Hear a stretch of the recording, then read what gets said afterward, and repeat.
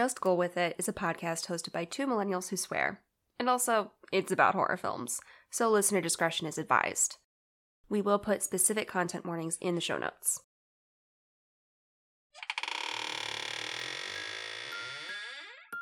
Boo!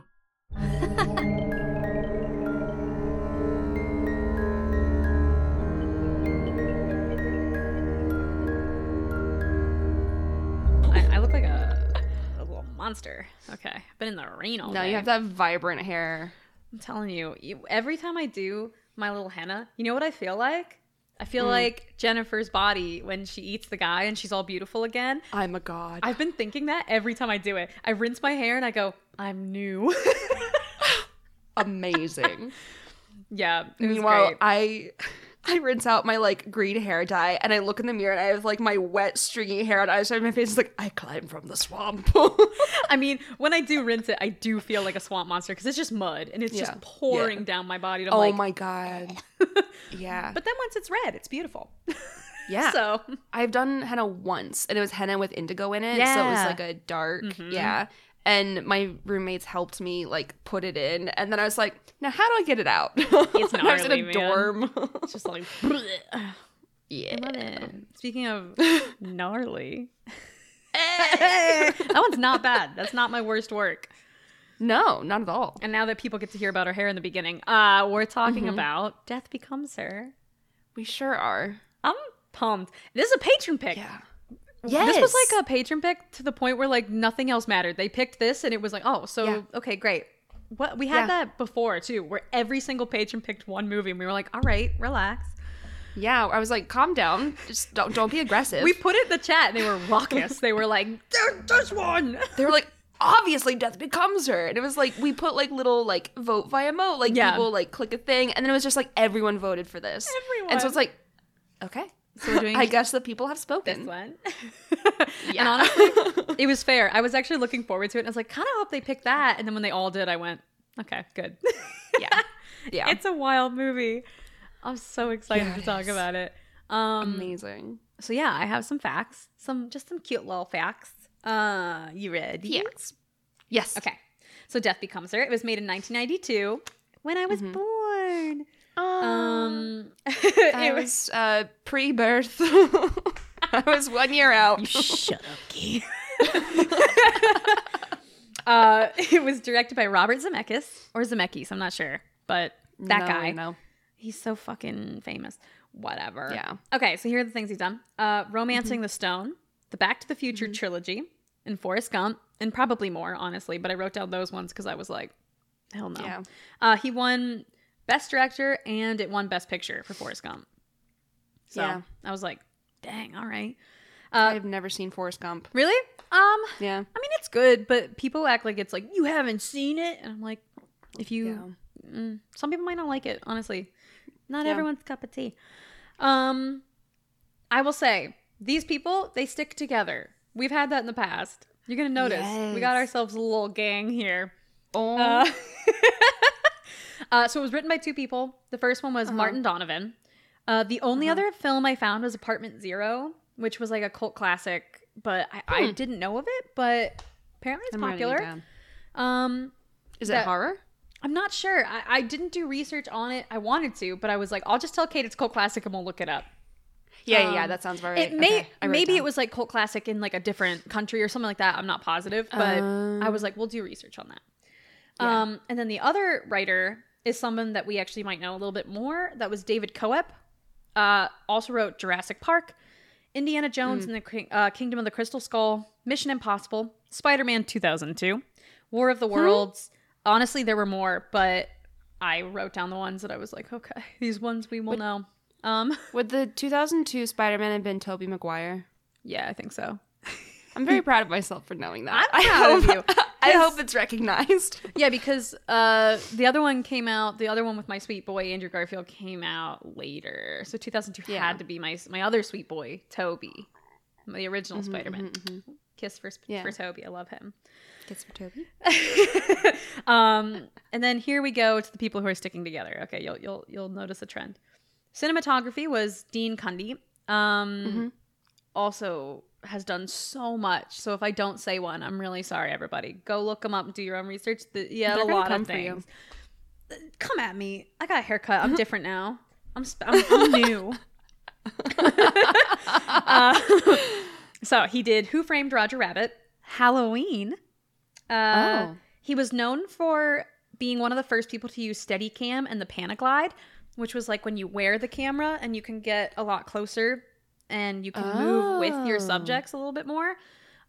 He's specifically known for doing that shot where Michael Myers comes into frame kind of slowly from the dark and there's a blue light, and that's what brought him into frame. So he's known for that, which people go nuts for, obviously. Okay. There were more movies. Yeah. He also did The Fog, Escape from New York, Back to the Future trilogy, and Jurassic Park. Yeah. And the last one, I want you to just guess. Give me an off-the-wall guess. For a movie that he did? Yeah. Legally Blonde. So close. Garfield. Oh no, I saw my waveform. I know, I just saw it. I was like, ugh.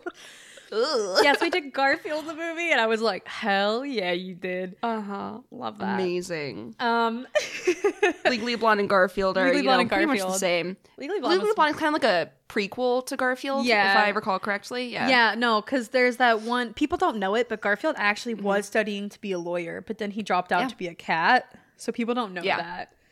People don't know that. And your shirt is really trying to, like, bring awareness to the masses. I know! Whatever.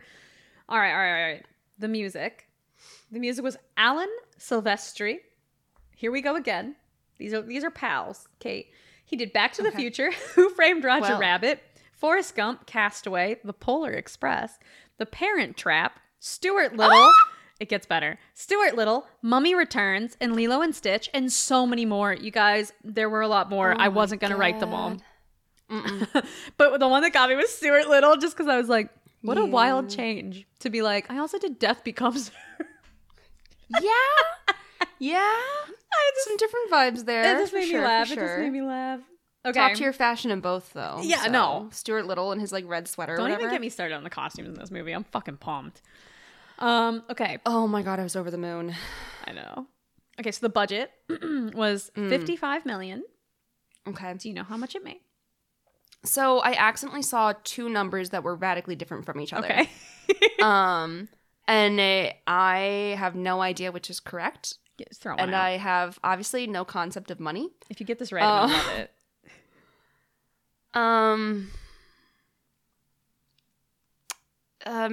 Goldie Hawn was super well known. My dad made a comment saying, like, this was before Meryl Streep was like Meryl fucking Streep. Yeah. 70 million. Not that far out. Is 149 million. Holy shit, tits. Okay. They made it back. They certainly made it back. I think I just had such a good crew, and like, I don't know. I mean, not necessarily like super well-known movies had come before this. Potentially Back to the Future, I think that was in the 80s. So they had that. So I think it was just people were like, hell yeah. And Goldie Hawn, I mean, Bruce Willis as well. I don't know if he was super well-known yet, but he was certainly, maybe. Yeah, because I mean, well, Die Hard. When did Die Hard come out? So I've never seen Die Hard. I've never seen Die Hard. Don't come at us, everybody. Relax. Don't. Remember when... I mean, I don't like Christmas movies, so that's why I haven't seen Die Hard. Kate, you were going to start like a brawl. I'm a younger sister. I crave it. I know you just, do. like, I do look know for that these about things and I you. poke. What was I going to say?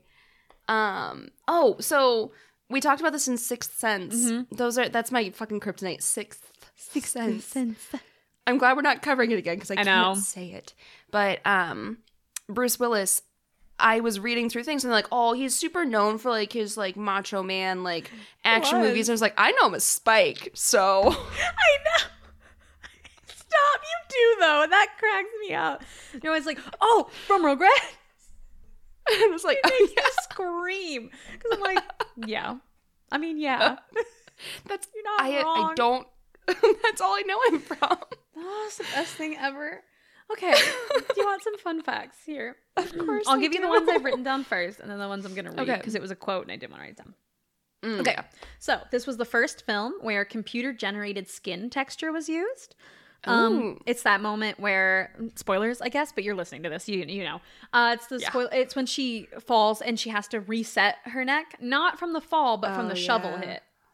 So yeah, when she does that, and when she has her neck like facing the wrong way, that was done with blue screen, but also with like a dummy, sort of like. They just so like a combination of using like a blue screen and like a little bit of a dummy. They were able to do that.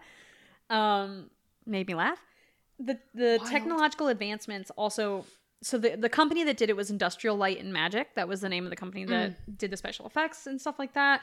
The technological advancements that came from this movie went on to help create Jurassic Park. Clever girl. Isn't that neat? I was like, that's my shit. They're such different movies. And I was like, huh. But the cinematographer was known for working with Steven Spielberg, so it wasn't that wild. Yeah, so it's pretty cool. And then I have just a few more fun ones. Hold on. Here we go. I'm getting there. I support you. Okay, so these are things that I'm reading directly. The production had a fair number of mishaps. In the scene where Helen and Madeline are battling with the shovels, Streep accidentally cut Goldie Hawn's face. Oh my God. She just left like a faint scar. And clearly she's okay. But this is the fact that made me laugh really hard because Meryl Streep hated working on like this movie, apparently.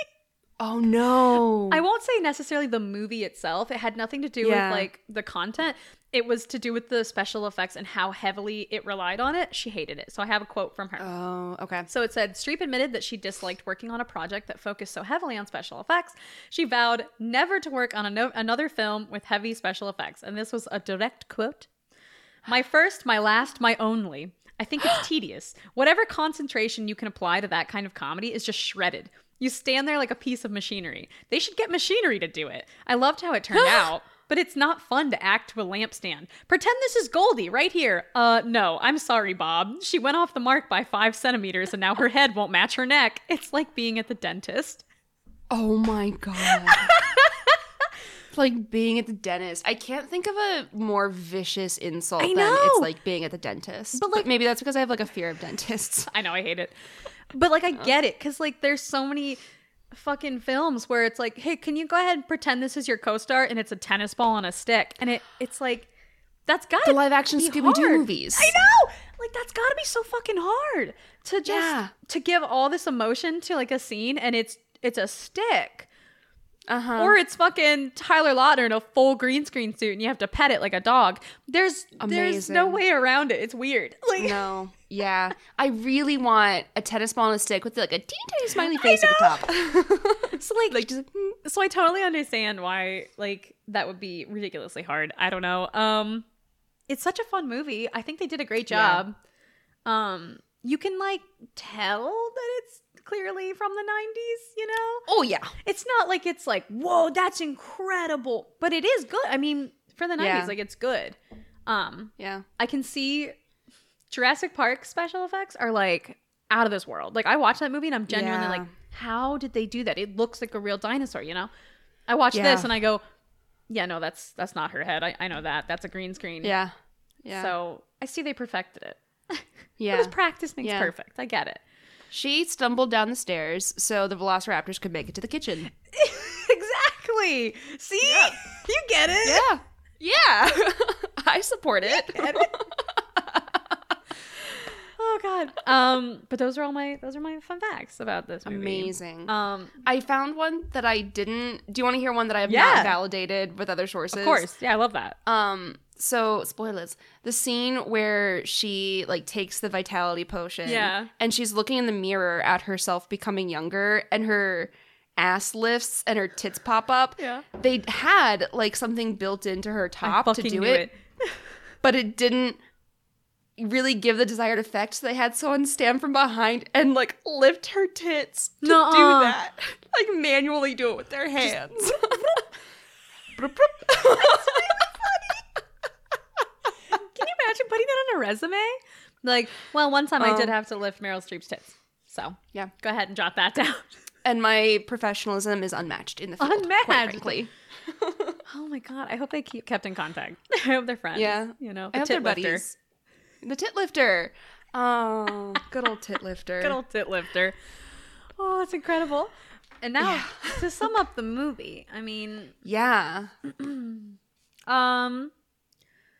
women who are obsessed with staying young are stuck together for life.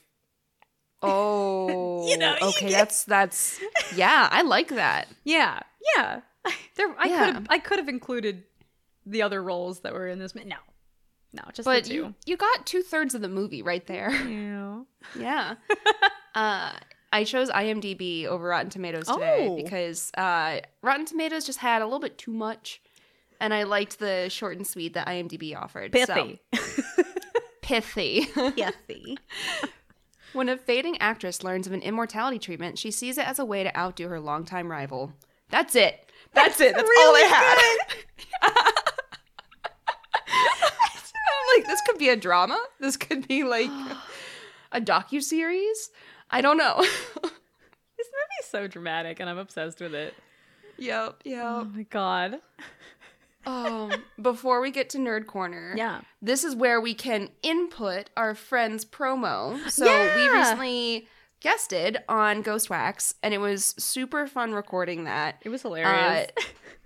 They wrote the episode for us about like an 80s VHS like movie store, and it was a hoot and a half. We had so much fun. It was just, they captured both of us very well, I feel like. I read it and I was like, yeah. Like, there we are. We were like sitting at my birthday and I like passed my phone. It's like, who do you want to be? And you're like, oh, obviously I want to be Nancy. And I was like, okay. She spoke to me. She did, yeah. Everyone listen to Ghost Wax. It's so good. And it's just such an interesting concept. And it's just fun. Yeah. Yeah, I'm pumped. It's the audio editing on that as well. Like, first of all, Robbie is like unparalleled with his like lore and creativity and like the world that he sets up. But then also Aaron's editing is gorgeous. Oh, it's incredible. And if like, the levels of sound design. If you don't already know, Robbie was on our podcast once before we did the whaling. And he's so fun and he has so many interesting things to say. And I just love him. So go check out. So insightful. So fun. He's just a blast. So here's a promo for Ghost Wax if you want to know more about it. Yes, please. And there it be.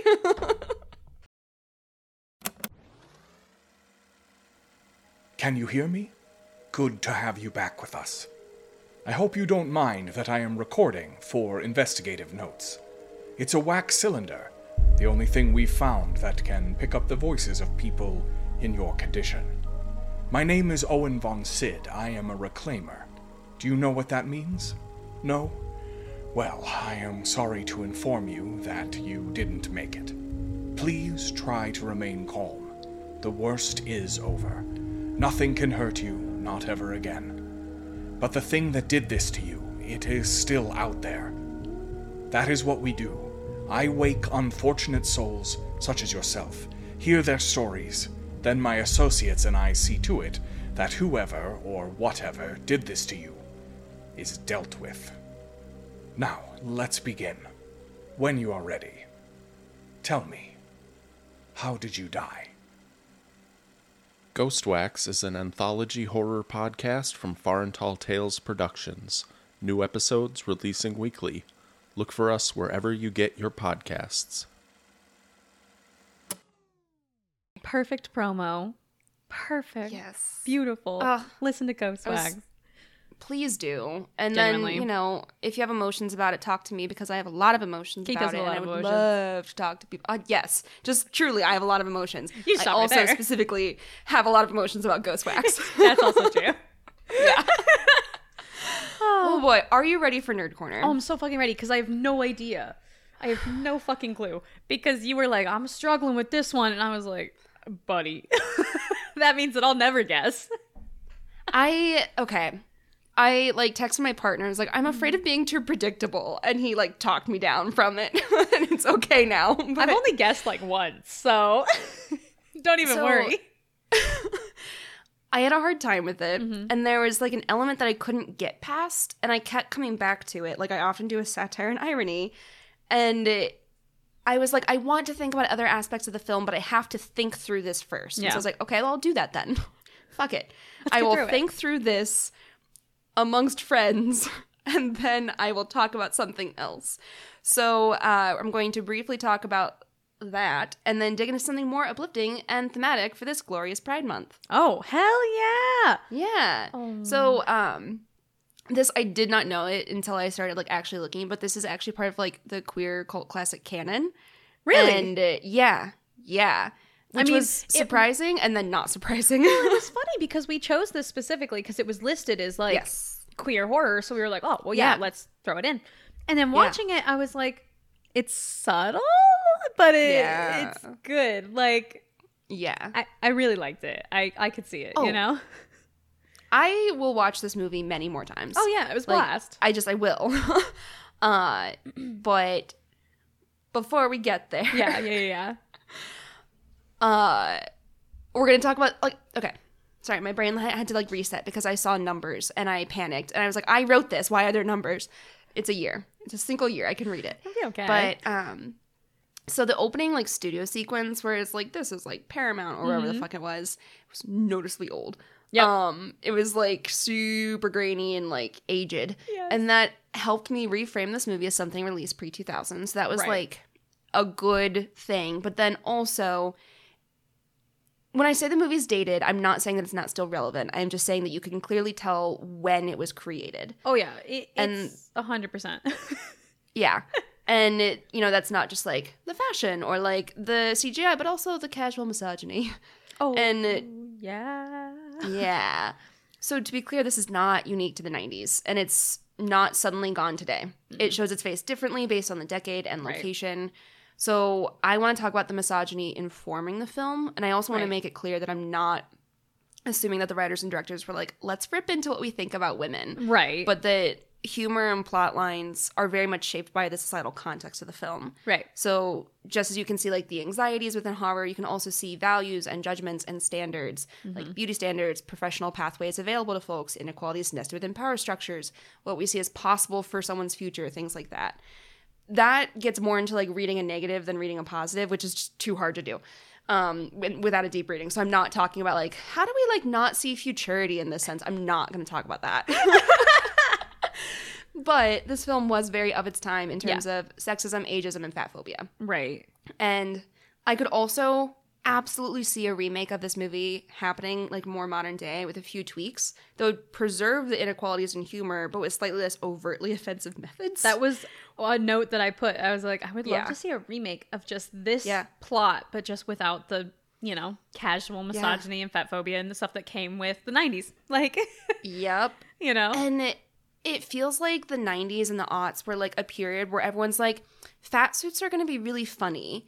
And I'm like, but they're not. They're not at all. Like, I don't know. And it's like the inherent value that like society places on smaller bodies hasn't changed. No.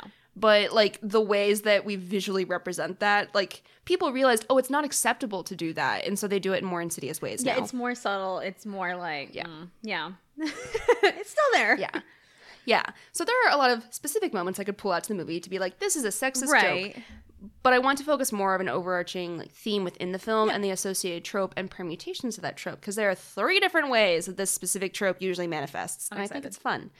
So that theme is vanity, specifically the vanity associated with folks who identify as women. Yeah. As a personality trait, it's basically universally understood as a negative trait. Like there is not usually a positive connotation around vanity if you're talking about it in terms of personality. There's like a vanity table, and that's like a nice little piece of furniture that you can get on Ohio auctions. But as a personality trait, pretty much generally understood as negative. You can have confidence, and that is generally positive, but vanity is understood to be a flaw, quote unquote. Right.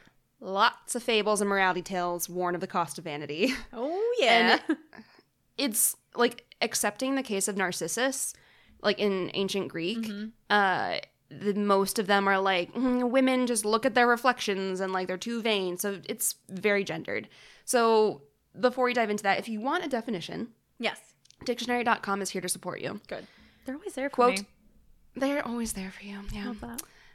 Excessive pride in one's appearance, qualities, abilities, achievements, etc. And there are others because it can be like multiple types of nouns, but like that's the one that we're talking about. We're not talking about the piece of furniture. Yeah. So, I mean, we could, but we're not. Later. So, later. Save it. Yeah, in the Patreon content, we'll talk about furniture. We'll do like a little after a little podcast thing Yeah. where we just talk about furniture. Yeah. Yeah. After hours. It'll be good. Just stool with it. That's hard though, because stool means poop. So listen, we're doing a shit hard. tits. It's a fine line we It's walk. a fine line we walk. Yeah. But, you know, we're bold. We'll get there. We'll get there. Okay. I'm just going to keep letting Keep that chugging percolate. along. Yeah. So we talked about gender stereotypes before, and of course things are always changing as the years pass, but historically and broadly in the context of the U.S., excessive concern over appearance is typically attributed to folks who identify as women. And who decides what's excessive? Well, generally the folks with most power in society, which in a patriarchy tends to be cis men. So again, broad strokes. Yeah. I'm not painting with a fine brush here. It's also super binaristic, which we know isn't actually representative of how humans exist on a spectrum. Right. But if we're looking at, hey, this is how like power structures reinforce or like bop people down or prevent them from like rising in a certain field, like these are the general trends that we see Yeah. of like inequalities. So anyway, the core of this theme is that women are prone to vanity. Yeah. Whatever. So the trope itself is called vanity is feminine, and there are 3 ways it can manifest. So, 1, women are vain, and this is a bad thing. 2, women are vain, and this is the natural and correct state of affairs. 3, women are vain, and this is not right or wrong so much as necessary. Yeah. So, how do these differ in terms of plot and analysis? We'll start at the top. Women are vain, and it's a bad thing. Pride's a sin, etc. So we're going to hear directly from TV tropes because they have a lot of other tropes kind of like wrapped into this. Right. Where it's like, oh, this can arise if you do this, or if it's used as a plot point in this way, this comes up. So I just wanted to take it right back to the source, you know? Hell yeah. So, quote, sometimes the trouble brought on by vanity will be strictly limited to comedy, i.e. women will pack 2 weeks worth of clothing for an overnight trip and primp and preen in front of any shiny surface they happen past. At other times, it will cause more serious plot-related complications, as even the most level-headed female types will promptly turn into a horrible judge of character if they are paid an appearance-based compliment by an antagonist. Women will also be tempted, far more than their male counterparts, by promises of youth and beauty at whatever cost. There's a reason that the vain sorceress and the plastic bitch are almost exclusively female character types. At the most misogynistic end of the scale, women being vain is linked directly to their own downfall, and often the downfall of any men who fall for their wiles, thus presenting women as the inherently less moral sex, and vanity as an inborn proclivity to sin that women must strive harder to overcome if they wish to be truly virtuous. Yeah. In such a narrative, a non-vain or less vain woman is shown as a model of virtue, and often an unkempt beauty. Makeup is evil is often in full play, with vanity leading naturally to deceit, and in older works, reckless endangerment of health, perhaps with lead-based or arsenic-based makeup. Yeah. So that's a long-ass quote, but it wraps in like 10 different tropes of like horrible judge of character, vain sorceress, plastic bitch, unkempt beauty, makeup is evil, like all of these different things where we wrap up like this is all of the different ways that we can say you have to look good, but you're not allowed to know that you look good because that's evil. So That's that's the first one. That's the reading of vanity as inherently wrong. right. There's also the idea that an obsession around personal appearance is the natural order of things for folks who identify as women. Right. We see this all the time in glow-up stories. Princess Diaries is just like one of the many examples of a makeover montage that I automatically think of. Miss Congeniality too. Oh my god, yes. That one's a big one. And it's like baked into the consciousness of so many people who grew up watching these stories. Do you know how long I straightened my hair because they gave her a makeover and I was like, curly hair is bad. Yeah. Like, Yeah. it's always curly hair needs to be straight. They take off their glasses, they straighten their curly hair, they wear less quote unquote frumpy clothes. Like it follows trends. Yeah. It's so many things that you're just like, but I do that. Like, What? Yep. Yeah. Yep. And so, like, this, like, dream of a glow up and this, like, femininity, like, growing into yourself and, like, shedding the awkward socialness, like, that is seen as part of growing up in, like, really harmful ways. Yeah. And so it's just kind of, like, baked into our idea of what growing up means. So that's to say, like, growing up is shedding your awkwardness and glasses and being, like, mascara and lipstick till I die. So the variation of this trope tends to not paint vanity itself as a bad thing, but does reinforce the idea that the ultimate goal of women is to be visibly acceptable to others. Right. Their value is reduced to how well they conform to beauty standards. And they're also not allowed to know that they're beautiful. God, they no. have to be like, me? You have to be beautiful, but if you say anything about it and you're like, yeah, I am, people are like, well, you're disgusting now. Like, like you're absolutely not allowed. Oh, so you agree? You think you're pretty? Yeah, it's like... So you agree. You think you're really pretty. The eyes. Say it. Say it. So the last one is what Yeah. I think is a really interesting way to engage with this. Women are vain, and this is not right or wrong so much as necessary. Right. So I want to take it back to TV tropes again to get a direct quote. That had like an extra letter in it. There was an extra consonant in there. I like that. It had some warble. I don't know what happened. I wish that I just had a little hit clip that was just you going direct quote. I love it. It's my favorite thing. Whenever I have a direct quote to say, I'm like, my turn. Every time I say it, I'm like, you did it again. Oh no. You have to. If you don't, it's tradition. You can't. Tradition. Tradition. Okay. So this is a quote directly from tvtropes.org. Wow. How dare you? Okay, it's fine. I already said it once. I can't No, it's double fine. dip, you know? No, it's fine. Direct quote. There it is. Yeah. This is for you. So, in historical settings or other deliberately misogynistic settings, this trope is sometimes also played as a natural reaction to the circumstances. Women in these worlds obsess over their appearance because beauty and charm are considered women's weapons, possibly their only weapons in a world stacked heavily against them. Or at least the only culturally acceptable ones. Right. When handled in this way, the message isn't that women are intrinsically vain, but that they have to behave that way because the structure of their society legitimately means that their appearance can have a dramatic impact on their life. Yeah. So this is where I think we can really start to dig into vanity as it appears in Death Becomes Her. Yeah. We know that as a movie star, youth and beauty are central to success and staying in Hollywood. And I don't know if you've seen this. It's probably like, oh God, I don't know how many years old. It's from Inside Amy Schumer. And it's called Last Fuckable Day. And it has Tina Fey, Julie Louis-Dreyfus, and Dreyfus? I don't know how to say it. I think so. Dreyfus? One of those. Cool. And one of those. And Patricia Arquette. And so it's like three famous, yeah. And Amy Schumer is like jogging in the woods and she comes across this like cute little banquet that these three famous women are having. And she's like, oh my God, I love you guys. And like, oh, we're actually toasting to Julia's last fuckable day. And they're like, what? And they say in every actress's life, the media decides when you finally reach the point where you are not believably fuckable anymore. And so they talk about it, whatever. And then Amy's like, but what about men? Who tells men when it's their last fuckable day? And everyone laughs at her and says, honey, men don't have that day. They're fuckable forever. They could be 100 and like nothing but white spiders coming out, but they're fuckable. Yeah. That one is Tina Fey. That line. So this bit is, I don't know, like 3 minutes, and it's a relatively simple premise that essentially points out that women's sex appeal is connected to their age, and that in turn determines what roles they're considered for. It doesn't capture the full scope, obviously. No, they're all white women who are more likely to get lead roles. Right. They're all in thin bodies, more likely to get major roles, like all of these things. But it does capture at least one facet of saying, like, their age and like the appearance of their age is intrinsically tied to their paychecks. Yeah. And like their ability to land certain types of roles.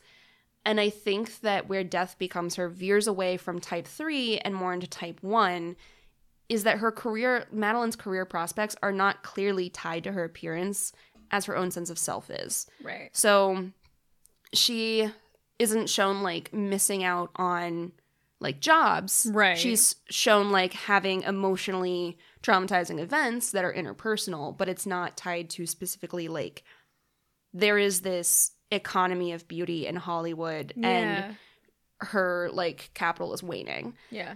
So all of Mad and Hell's stuff is directed at winning a man's attention. It's not about an industry that won't hire a woman as soon as the shadow of a wrinkle emerges on her face. Right. Mad's extramarital partner cheats on her because she's too old and therefore not desirable enough for him. Yeah. It's not about an author that can't get anything published until she uses a masculine or gender-neutral pen name. The struggles of Mad and Hell are directed at one object of contestation. And usually it's like object of affection, but there is not affection. That's the best It's just part. a contest. It's literally just wanting him because the other has it. Yep. They're fully fueled by this desire to win this like 2-person contest of the most beautiful. Yep.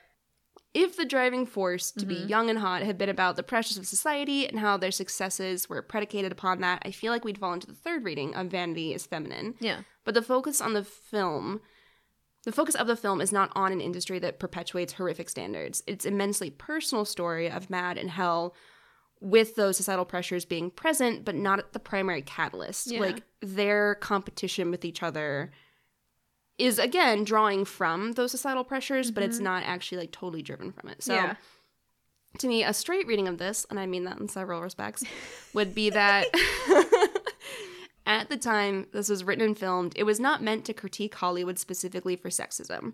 It was mocking an industry obsession with beauty and youth, but it wasn't exactly calling out the structures of power and flow of money that cement sexism and ageism and racism. The writers were like, yeah, we wanted to like show how there's like this weird like alien presence in Hollywood, basically. And it was like of like, I don't want to misquote them because I don't have it like directly in front of me, but basically they were saying like people in Hollywood do very like radically strange things to their bodies. But it wasn't actually looking at the, like, forces that cause that to happen. Right. So, like, when we're watching the movie, Madeline and Helen are shown to be reprehensible creatures. Mad is referred to as it numerous times by numerous people. Yeah. Mad is awful to anyone who crosses her path until she needs them for something. Helen keeps losing opportunities at love because her more sensual and famous friend steals them. She has failed at femininity. So the only way to claim space for herself and get revenge is to outdo Mad at youth and beauty. Right. So ultimately, it's a power struggle between two women, weaponizing what society deems as valuable about them. And this is one of the spaces where folks can carve out a place for identification. With less power in society, they use the tools available to them. They're told that their value is in beauty, so they wield that as a weapon until they find shovels and decide those will do nicely too. And we look at the only one who lives a happy rest of their life, and that's Ernest. The preacher at his funeral remarks about his family and legacy and all that shit, and is the only one that turned down immortality and a second chance at his glorious career. It's hard not to read into that. Yeah. So, the sexism inherent in that reading of the movie makes it all the more fascinating that this is a queer cult classic. Yeah. And there are many theories for why. As I just, like, gesture wildly with my cat. She's really just, like, yeah. I love it. She's ridiculous. So, because it's Pride Month, and because I would talk about this anyway, I want to go back into, like, why could this potentially be, like, a cult classic that is, like, beloved by queer folks? Let's talk. I'm so excited. Yeah. Yes. My AC kicked on, and Goose felt it on her butt and got alarmed. I saw her stiffen. I was like, she's done. Yeah. She's out of there. She's done. Okay, so we talked about this tangentially in our episode on Jennifer's Body when we discussed the stages of representation for marginalized groups. The first stage is look at these awful, weird people who are unlike us. Those are fairly easy to identify. Yeah. Like, movies in that stage. Figured that out, yeah. Then society course corrects and said, here's an absolutely faultless member of this marginalized community to prove that we're not racist or homophobic or sexist or whatever. Then the third stage is when characters from marginalized communities finally get to be messy in the same way that cishet white men are allowed to be messy and have been allowed to be messy. So they can be complicated and or problematic and still be the protagonist or relatable. Yeah. And I say we tangentially talked about this because I'm interested in looking at how people engage with films that are still in stage one but carve out a space for empowerment and identification. Yeah. So one of the articles I read, it was from Vanity Fair on this film's status as a queer cult classic. And they interviewed Jarek Hoffer, perhaps better known as drag queen Jinx Monsoon. So that's one of my favorite seasons of Drag Race. And Jinx was my favorite. And so I was so happy that she won. But it was really exciting to like come across this article with her interview. Yeah. I know Jinx, but I've never seen Drag Race. Oh my God, I watched. Never seen an episode. I'm sure it's good. Oh my. If you ever want to watch, listen. We should. Seasons like 4 through 6 are my favorite. I like never had a place to watch it or someone to watch with, so I was like, I'll just wait until I have a friend who wants to. You know what I mean? It was like one of those shows. We'll do it. I was like, I'll just wait. So I found you. No, it became like a thing with me and one of my roommates in Colorado. We would get like a bottle of Sauv Blanc and sit down, and we would watch Drag Race. Oh and my if we God. ran out of episodes, Iron Chef. Let's or do whatever, this. I'm so excited now. Yeah. Oh, I'm so pumped. Okay, so this is a plan. Yeah. In the meantime, here's a quote. Good. So, Hoffer ties Helen and Madeline to a lineage of beloved bad women who dared to be both divinely stylish and unrepentantly ambitious. I think this is a trait that runs throughout the queer community, the obsession with the hyper-feminine female villains, Hoffer explained. And we see it in Disney movies, and in movies like Death Becomes Her, and in characters like Poison Ivy and Catwomen. Catwomen. It's multiple. So many. So many. And Catwoman. Yes. Almost all Disney villain witches are gay icons, like Sleeping Beauty's Maleficent and her with her cold cackle and cool cape, or The Little Mermaid's Octopussy Ursula, whose design was reportedly inspired by the defiant drag queen Divine. Yeah. I think it's a combination of it being a strong female character who you love, how evil she is, Hoffer said. I don't know why that is a trait that appeals to queer people so much, but it's pretty consistent amongst the queer community. I think that has something to do with feeling like outcasts and imagining yourself in this position of power where even though you're the outcast, you still have some kind of power and strength within you. So that was an extended quote from the article mixing that's so interview good. with Hoffer and like the writing. Yeah. And then the executive producer for Drag Race, Tom Campbell, feels similarly. Quote, they're fighting for beauty. They're against the system. They're also villains, but we understand their complexity. We root for the undead divas because they're trying to win a game that's rigged against them, and, to borrow an apocryphal quote from Ginger Rogers, they sort of have to do it backwards and in high heels. Madeline and Helen are evil, vengeful bitches, but they're also bold, ambitious, and demanding. In that sense, they've spoken to women, queer or not, who felt confined by the likable heroines of film and television. Like the glamour girls of classic Hollywood, Madeline and Helen are fierce and flawless, uncompromising and awe-striking. They're the zombie equivalent of Betty Davis and Joan Crawford, two other divas adored by the queer community for their resilience, beauty, and daring. So this article primarily focused on the perspectives of gay men and drag queens, but like they're definitely not the only members of the queer community that can revel in this story. So another quote.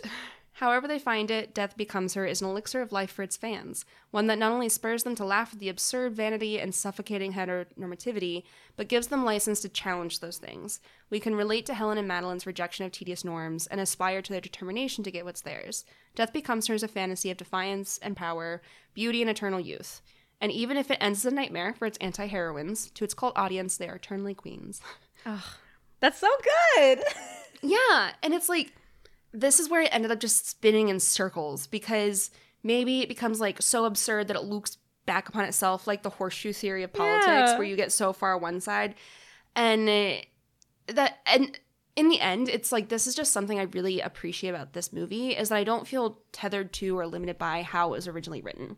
I can watch this as like a balls to the walls comedy. Yeah, no problematic things as there always will be. Right. But still appreciate the over the top dramatics, old Hollywood glamour, hilarious one-liners. And so I wanted to say like, yeah, there's obviously some problematic shit in here, but also there's ways that people see it and say like, I can identify with this struggle. And I think that's really beautiful. I love that. I love this movie. Thanks. Yeah. So much fun so that's with your it. corner. That's so good. I loved the beginning and I loved the end. That was great. It's a wild ride. This movie is just so fun. And like, I can understand why it's a queer classic 100%. And I like, it's not outwardly queer, but it gives you so many places to be like, little gay, don't you think? Like, and I love that. I think that's so funny. Like, oh my God, there were so many times where I was like, just kiss. Like, yeah. Now kiss. Now kiss. And it was great because not only are there moments where you want them to get together, or you can just assume, you know what I mean? Like, you can be like, maybe they are. But there's also... Do you think they've explored each other's bodies? They're broken apart, decaying bodies? Absolutely. As they're spraying each other's asses for them, That's why it's so good. But I also love that it's become this, I mean, it was a thing, it's always been a thing, to treat women as, like, objects in movies. Like, they're a love interest. That's all they're gonna be, blah, blah, blah.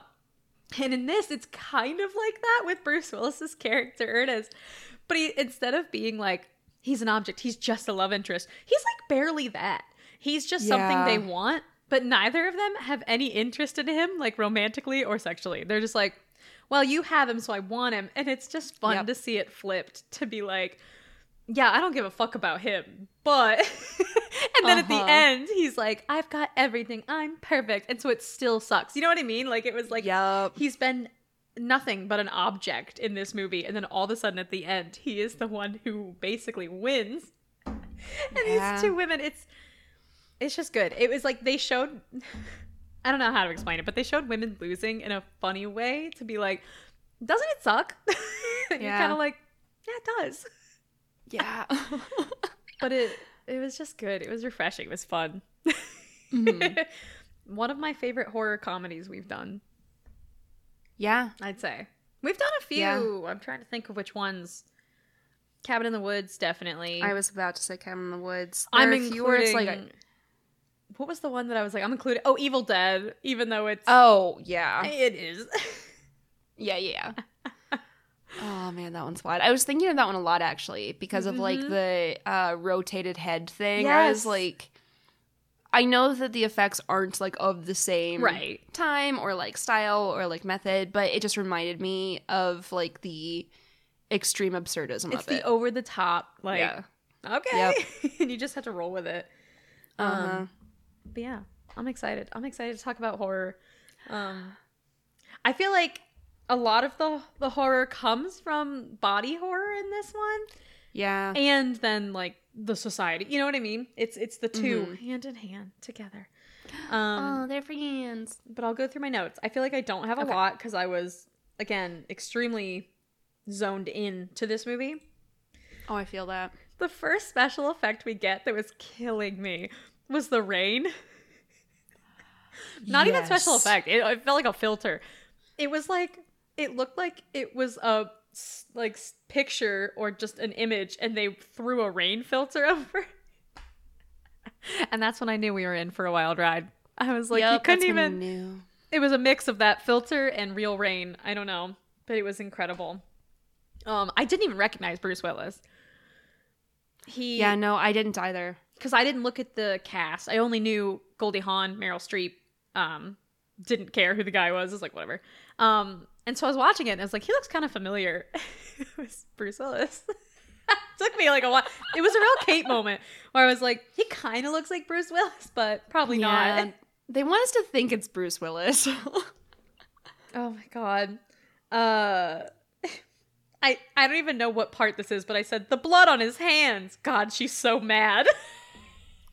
I don't even remember what this was from. I wish I could.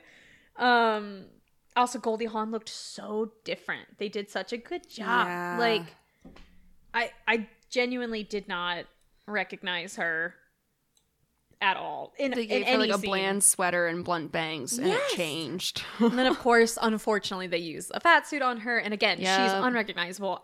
Because she has that same hair. I genuinely was like, what is it? Yeah.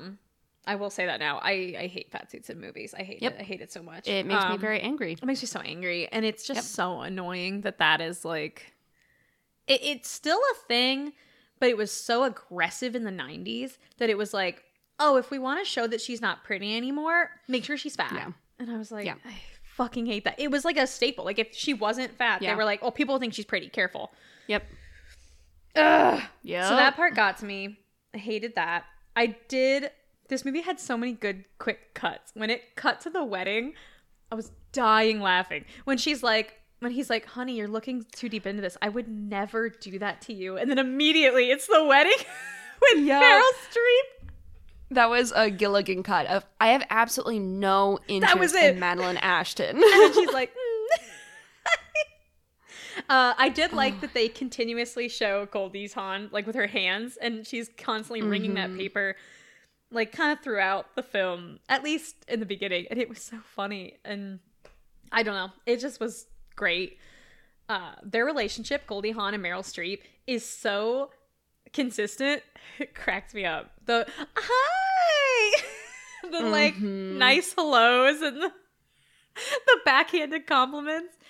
It just continues throughout the whole film and stays that way. And it's so funny. Oh, and I said, yes, some good old-fashioned fatphobia. I did think the set was really cool. Every set. I mean, it was like, it was weirdly minimal. Like, there wasn't that much. And then some would have so much. And it had classic late 80s, early 90s look. Yeah. I'll tell you the movie it reminded me of when I get to the triple features I picked. Because there's one that I picked that I don't think you've seen, but I'm hoping it's still, we'll get to it. Okay. I'm also obsessed with the costumes. They were so, I don't know.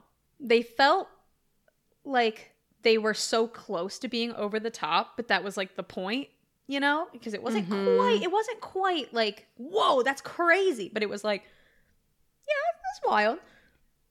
Also, she had lipstick on her teeth, and I didn't know if that was purposeful or not.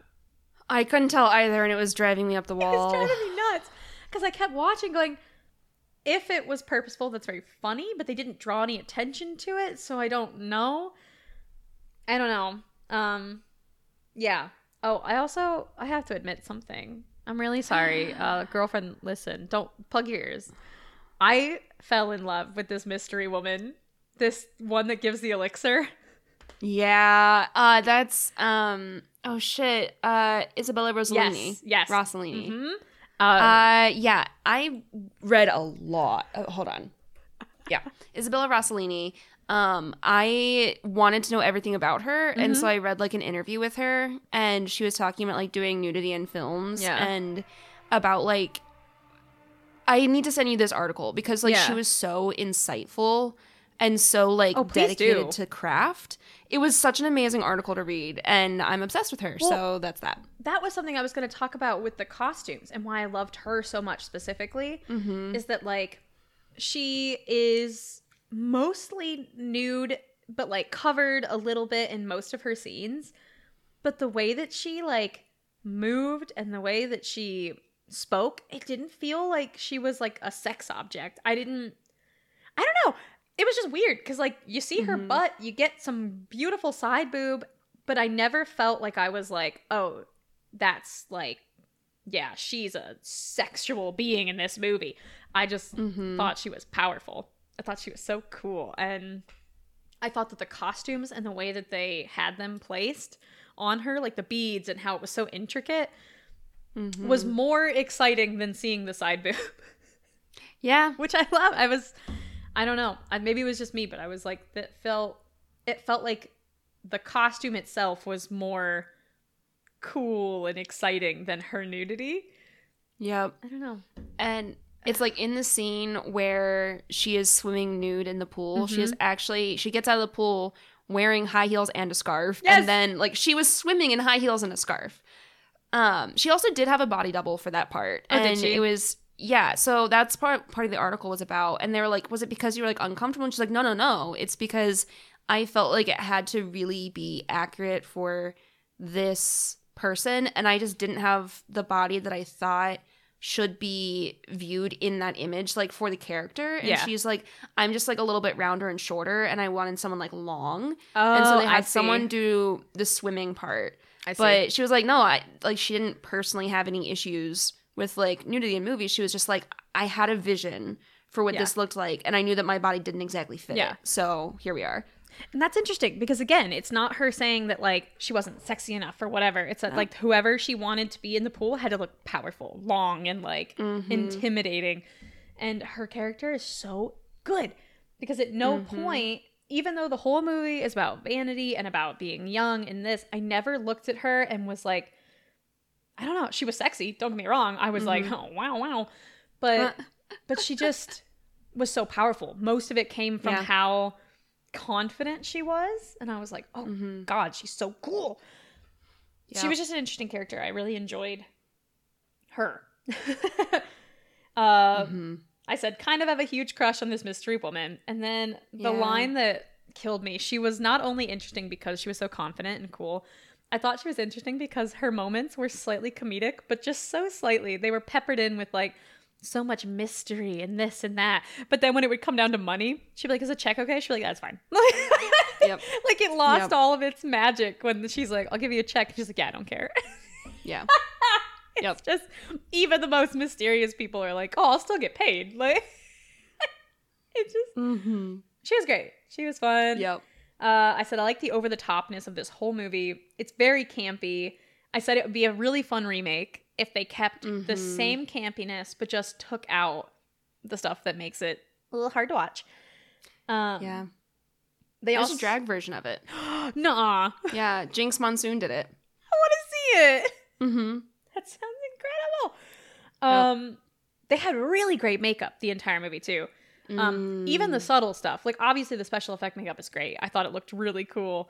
But the subtle makeup of Meryl when she's like younger and when she's a little older, it was never too over the top. It's over the top in the fact that the movie itself is campy and it's supposed to be. But I never looked at her and was like, why does she look like an old witch? You know, I just was like, oh, that's a woman who's aged and she's still beautiful. Yeah. So that was cool. Some good subtle makeup. The only part that made me laugh was the hand. Did that with the like liver spots? Because I'm like, yeah. I was like, that also made me laugh. That old, like, is she? But no. I was like, how else do you show age in a hand? I guess. I mean, I don't know. It was probably easier than wrinkles. But it made me laugh. Also, I don't know if you caught it. You probably did. Was this supposed to be the abnormal brain? Is that supposed to be a joke to Frankenstein? Did you see it? I think so, yes. I thought that was fun. Where was it? It's a moment when they call someone. I can't remember who she calls. And in the background, there's a jar with the brain in it, and it says like abnormal. And I was like, oh, right. I think it's after she's like died or something. So it might have been like the morgue. Yes, I think it was like the morgue. There were definitely like several shout outs to like Frankenstein. Yeah. Especially like the lightning, like it's a miracle, like I've been called. Yeah. It was so good. The abnormal brain killed me. Also, I was obsessed. The costume that I loved the most was the black like cat suit with the pink robe over it. I was going to say, oh my God. The like scarf situation over the cat suit. And like, oh my God. And it's incredible because it's like sleek. It's cool. It's like really tight. So it shows off her body and how she's proud of it now. But not only that, but then she's got this pink, very feminine little robe on over it. And it's the same color as like the potion. So it gave me this vibe of like, oh, a cloud of like, what's the word I'm looking for? Like of, I don't know, immortality, like around her. Yeah. Like it was so cool. And the color was beautiful. And then obviously she's got this beautiful robe on. She just took her potion and then she immediately falls down the stairs. That poke was so fucking funny. That's a trope. Is it? Yep. It's like poke of doom. Hold on, let me find it. Finger poke of doom. It killed me because he really did look like he was gonna help. Bruce Willis killed it in this one. I really could see him just being distraught and sad throughout this whole film. And then he's like, oh, I don't know, should I help her? And then she's like, you idiot. And he immediately just pokes her. Uh-huh. And then I was thinking of like the Gone with the Wind, like fall down the stairs, and how this was very much like, and she keeps falling, and she keeps falling. She hits every fucking stair twice. Just like, and the noise it made was so perfect. You could hear like little bits of cracking, some smacks, and it was so funny. Like it was horrific to see, but it was also it's hard not to laugh. So good on this movie. I'll save that because that's my scariest moment. One of my favorite lines was, it showed how like campy and funny it was when they take her to the morgue and he comes back and he's like, where's my wife? And they're like, she's in the morgue. And he goes, the morgue, she'll be furious. Yep. And she was. And she so was. But it's hysterical. Those are all the notes I took because I was so focused in. Oh, and the tracking shots. The tracking shots in this were so good.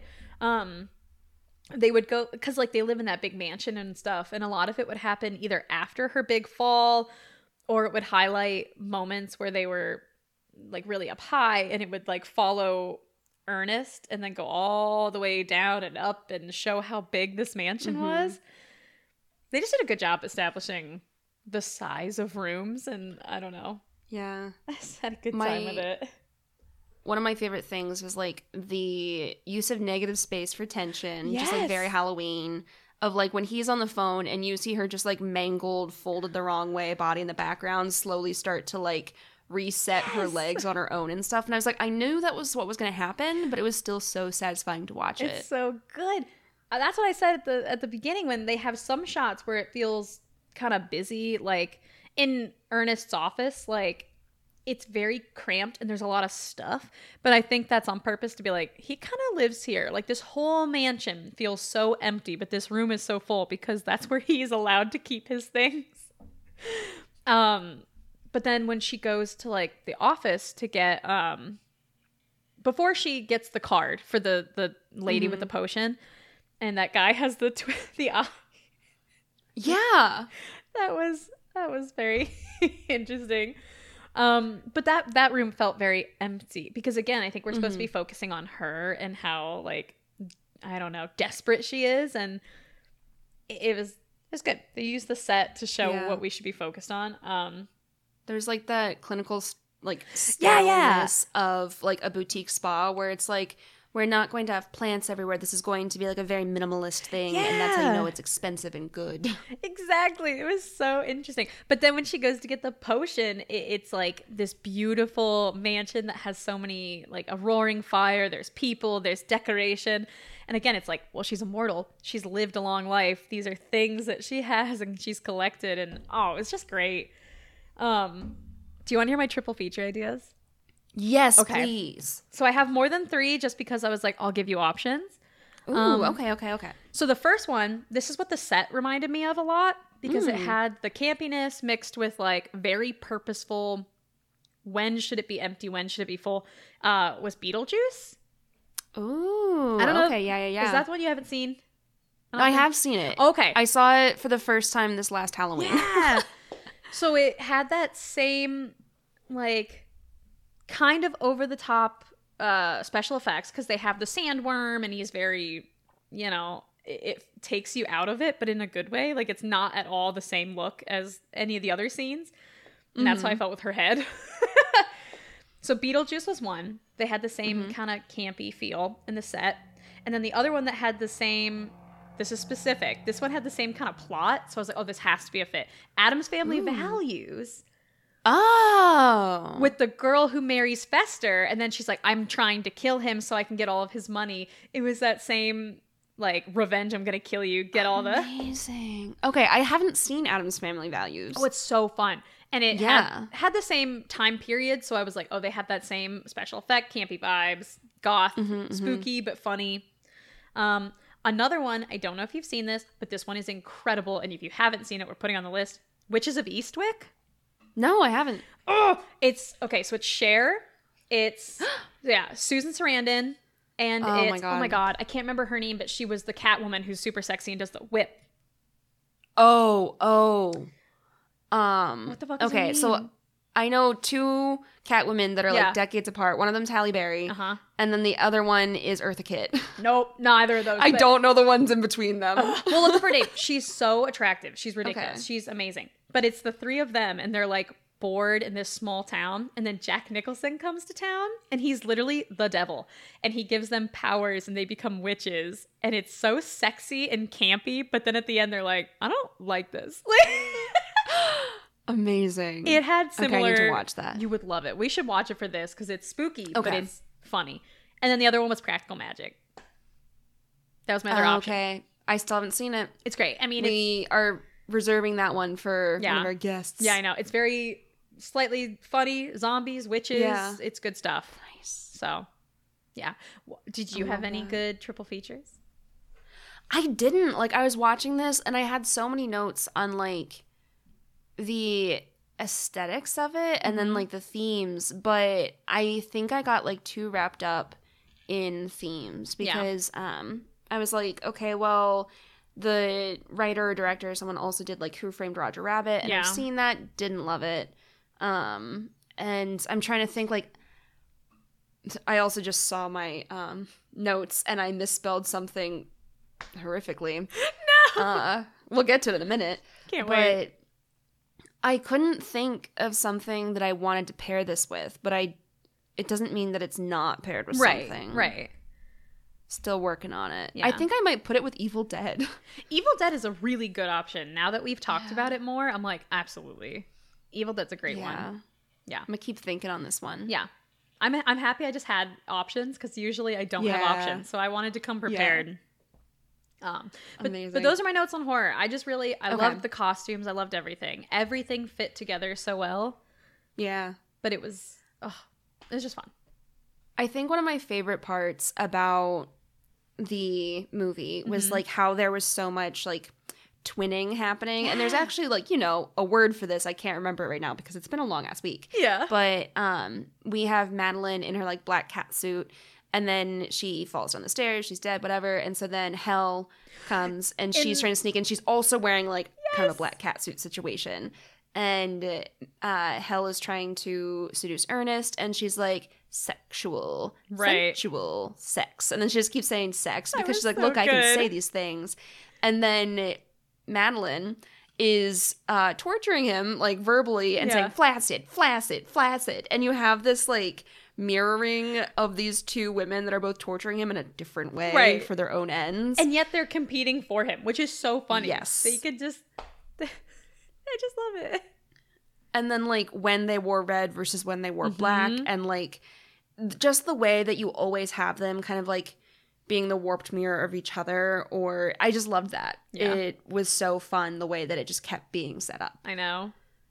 The part that I have as one of my weirdest typos recently, I was trying to type gnarliest, and I typed gaharliest.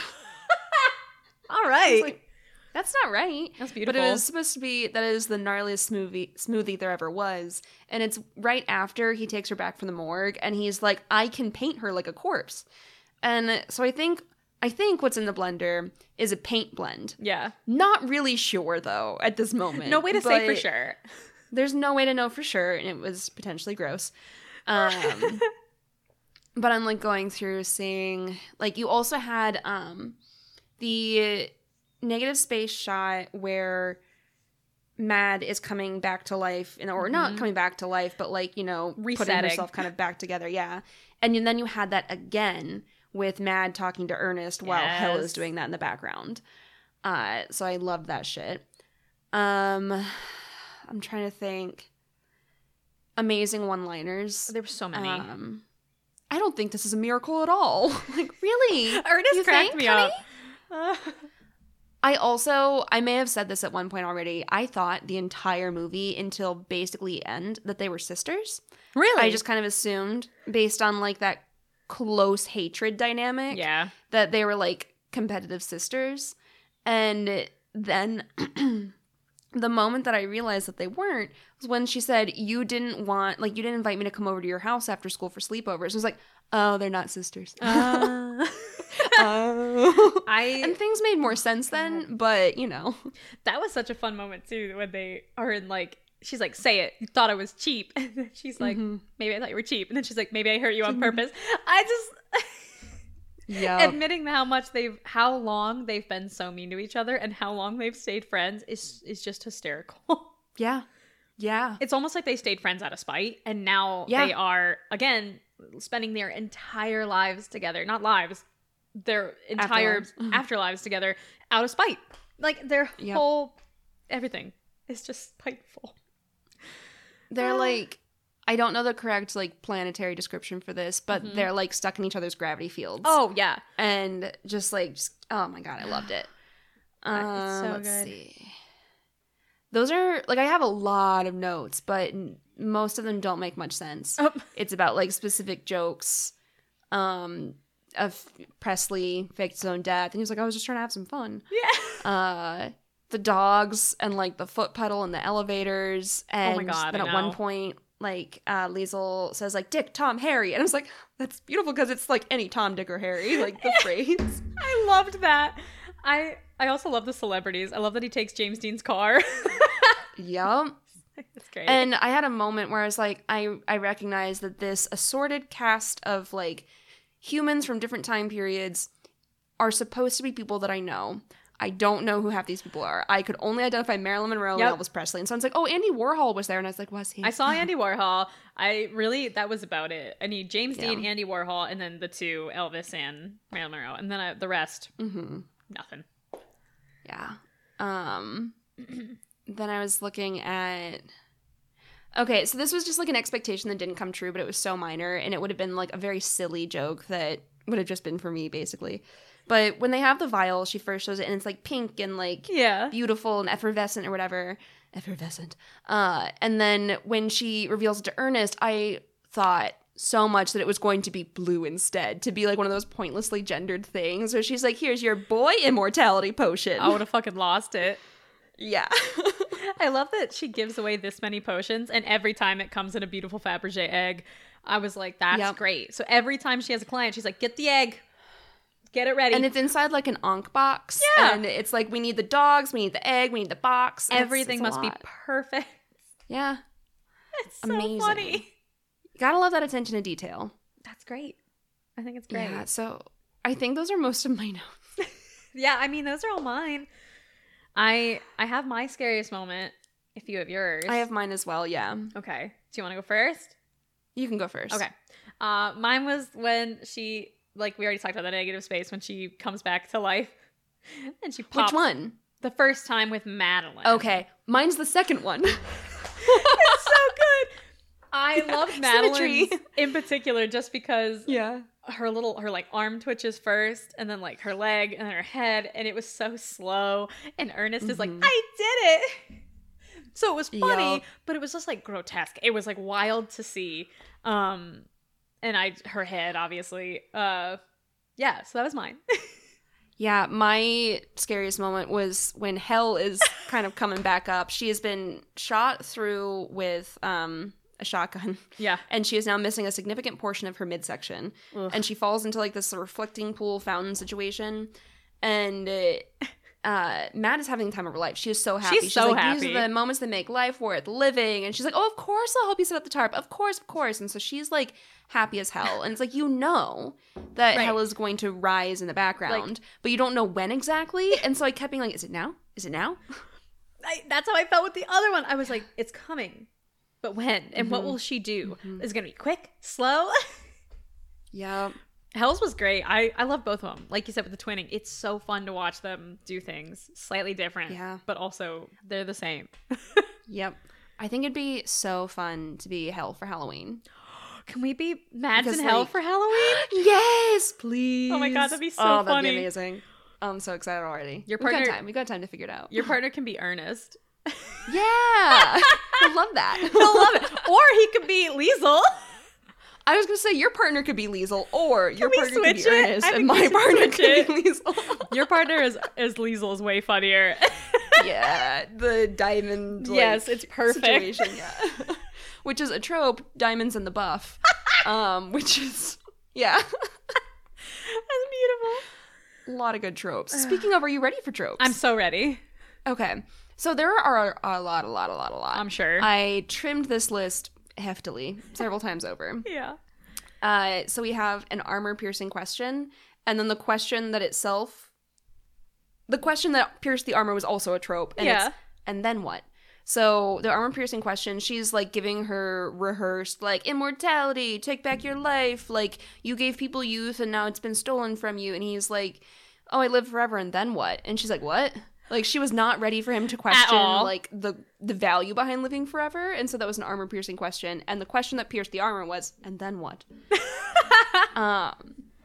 Next up is anything but that. And it's the moment early on in the film where she's like, I want to talk about Madeline Ashton. And everyone just loses it. Because you know that they've heard about Madeline Ashton for months. That was and they are very tired of hearing about it. They looked so on edge and ready. Yep. I was like, I knew that there were, like, a few different ways for that scene to play out, and I thought that it was going to be, like, she's never spoken, and they're afraid that she's going to someday just, like, burst with, like, profanity and, like, just rage. Right. But no, it's that she always talks. She never stops. Always talks about Madeline Ashton. Blessed with Suck. We talked about that one. Yeah. Blown across the room is when Hel is, like, blown into the fountain. Arson, murder, and jaywalking. So this is when Helen is talking to Ernest. She was a homewrecker. She was a man-eater. And she was a bad actress. And Madeline hears that. And the trope for her was, I take offense to that last one. Didn't care about the other two at all. Nope. She was like, yeah, okay, man-eater, great. Like, so what? Yeah. You're welcome. Then we have central theme, and there were several of these. Like, one of them was like, vanity is sinful, and then one of them was also like, immortality. And I thought for a while about like digging into like the pursuit of immortality as a trope, but then I felt like that would get too deep for this movie. And so I wanted to save it because I was like, oh, is it from like Joy of Living or Fear of Death? And I was like, that's not a question that I'm going to ask Goldie Hawn and Meryl Streep. It's not time. It's not time. It's not time. Creator in-joke. So the date that Helen takes the potion is a date referenced in Back to the Future. Oh, that's fun. Yeah. Cue the rain when she is like shamed basically by her boy toy, and then it's like that pathetic irony of just like immediate thunderstorm. Did you get a new haircut? And it's like when she is de-aged like a decade, and he's like, is your hair different? And she's like, oh, literally. Elvis Lives. Love it. Beautiful trope. Love to see it. Finger poke of doom we already talked about. Yep. Foreshadowing. We had a two-parter of Ghostly Glide and Creepy Nuns. The Creepy Nuns, Ghostly Glide. Yeah. They glid. They glid. Did you know that? I went with it because I loved it so much. Thank you. Yeah. They glid ghostily. So then we have a Gilligan cut, which was, I have no interest in Madeline Ashton marriage. And we had ham-to-ham combat, so that's when they're fighting with shovels and their large hams of like acting it up and everything. Heartbreak and ice cream. That's when Helen is. Oh yeah. Just humiliation conga, which is Mad getting like just knocked down a peg like one time after another, and then the rain, all of those things. The loins sleep tonight. This is about erectile dysfunction. Oh no. Yeah, and that's about Ernest. Oh my god. Yeah. Major injury underreaction. Where she's like, my neck just, it feels like it's slightly off. And he's like, well, it's dislocated. So. That poor doctor. Yeah. Then we have make it look like an accident of them like planning to murder Madeline. Meaningful background event. That's kind of like what we were talking about for Scariest Moments, where it's like the negative space, the framing of that. Motif of mirrors. Again with mirrors. Again with the mirrors. And I almost broke and did my mirror thing now, but I was like, I don't have time. Save it. And then now you tell me is now a warning? Because like after she already takes, she's like, and a warning. And she's like, now? That was so good. So good. Then we have the rule of pool. Two times. You know it's going to be used. Yeah. You know it has to be. Scary shiny glasses. There's a part where Ernest is like, oh my god, like she's dead. This just happened. And the firelight of like a fireplace was reflected in his glasses. Like all the fires of hell. Yeah. That was great. Sliding scale of undead regeneration. And I didn't go too deep into this one, but there are like 4 different kind of like modes on that. And it's no healing, progressive rotting, no healing but no rotting, healing but progressive rotting, healing and not rotting. And that's the ideal one. If you have to be undead, you want to be healing and not rotting. Right. But you don't always get that lucky. So no. Let's see. Staircase tumble. A little tumble. Stalker shrine. Stalling the sip, where they keeps, like, dose his glass. Yeah. Yep. Taking you with me, where at the end, she's like, help me. And then she's like, are you just going to stand there? And she's like, I'm pulling you with me. Like, you're coming down too. Instead of the finger push. Yup. then we had the unfolding plan montage, and that was kind of like subverted. So you know that moment where someone's like, and then we'll do this, and then we'll do this. Yeah. And as they're describing it, actually comes true when you realize like, oh, okay, so that was actually it happening in the world, but it was actually an image spot, which is more of like in A Christmas Story when Ralphie is like, oh, they're going to feel so bad. I got soap poisoning, like whatever he has his like moment. So you think that it's like, oh, did they actually kill her and like actually get away with it? No, this was just their image spot of them like explaining the plan, but they didn't actually do it yet.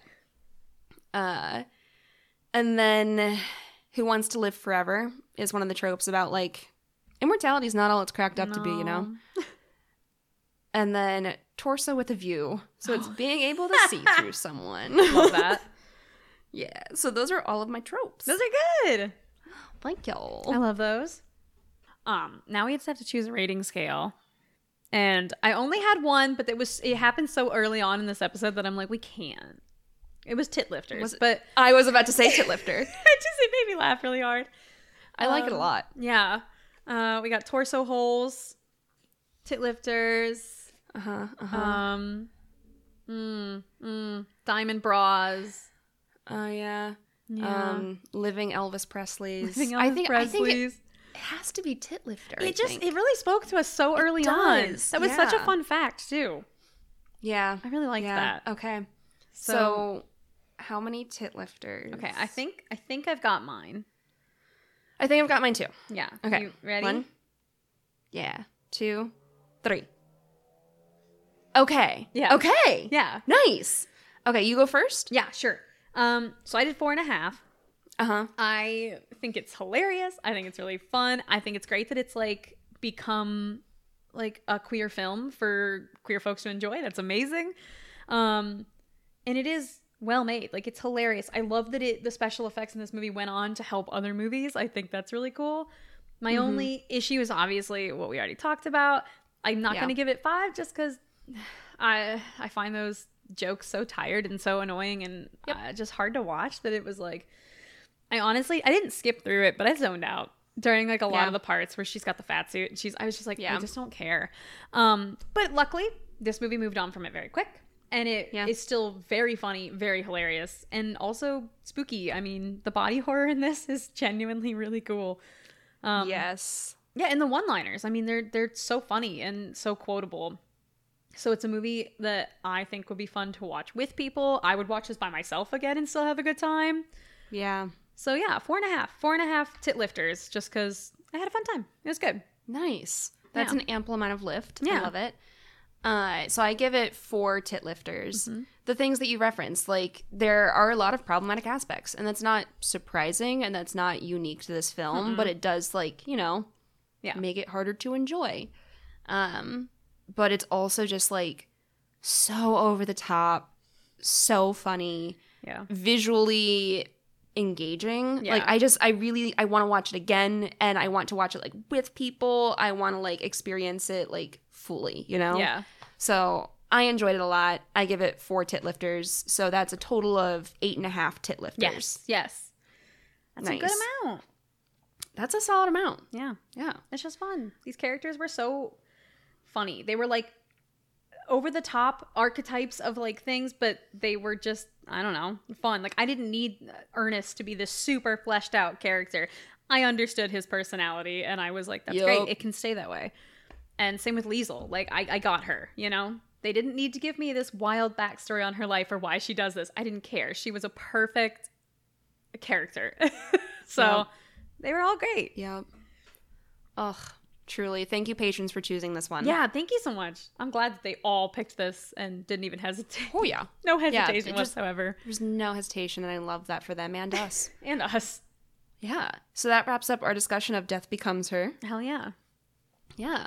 If you enjoyed your time with us, we would really appreciate it if you'd rate and review on Apple Podcasts. That helps other folks find us, and we also just love reading what you have to say.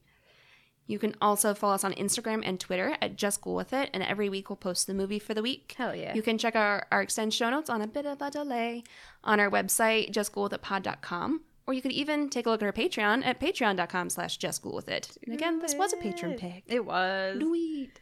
Yeah, we have the Simulwatch coming up this Sunday. Yep. and the horror game this coming Friday. Yeah. So we've been playing Nancy Drew. We might jump back and forth between games. But... And yeah, Alien's been really hard. I can't wait. Alien Isolation. We got so many good games. So many games. Okay. So that's patreon.com/JSGoolWithIt. We would like to take this opportunity to thank our patrons. Kim, Kelly, Nihar, Will, Rachel, Kelsey, Sula, Tim, Beth, Katie, Morgan, Brady, Kenny, Janice, Brian, Jess, Ada, Dalton, and Andrew. Woohoo! Woo! Absolutely love them. First take. You did it one time and done. Yep. But no, our patrons are incredible, and They it's are. so fun in the Discord to like see the memes they share, see their pets, and then like the Simon Watch. It's all super fun. I love our Discord. They're just a treat. I love when we do Simon Watches. Everyone just... Oh, We have so many good inside jokes from every Simon Watch. they're so funny. You never know what shark battle You someone's never going know. through. Yeah, yeah. So Amazing. good. The intro and outro music was created by Anthony Roccazella, and the cover art is by our very own Nikki Solomon. I was going to say Kate had been dead this whole time, but I've already said that before on another Yeah. episode, so... I don't remember when. Oh, it was Sixth Sense, I think. Damn it! It would have had to be. Willis. Yeah, another Bruce Willis. He curses What is me. it about Bruce Willis that makes me want to pretend to be living? I don't know, but we should ask him. We should. I wonder if he gets that type of fan mail All the ever. time. I'm It's like, Bruce Willis, what yeah. is it? I'm like, I've never... Yeah, what is it about you? I don't know. He's just... Yeah. I don't know, he's a good guy. Maybe someday we'll watch Die Hard. Maybe I'll just watch Rugrats again instead. I can't. I have to move on. The fact that that's the one, I gotta go.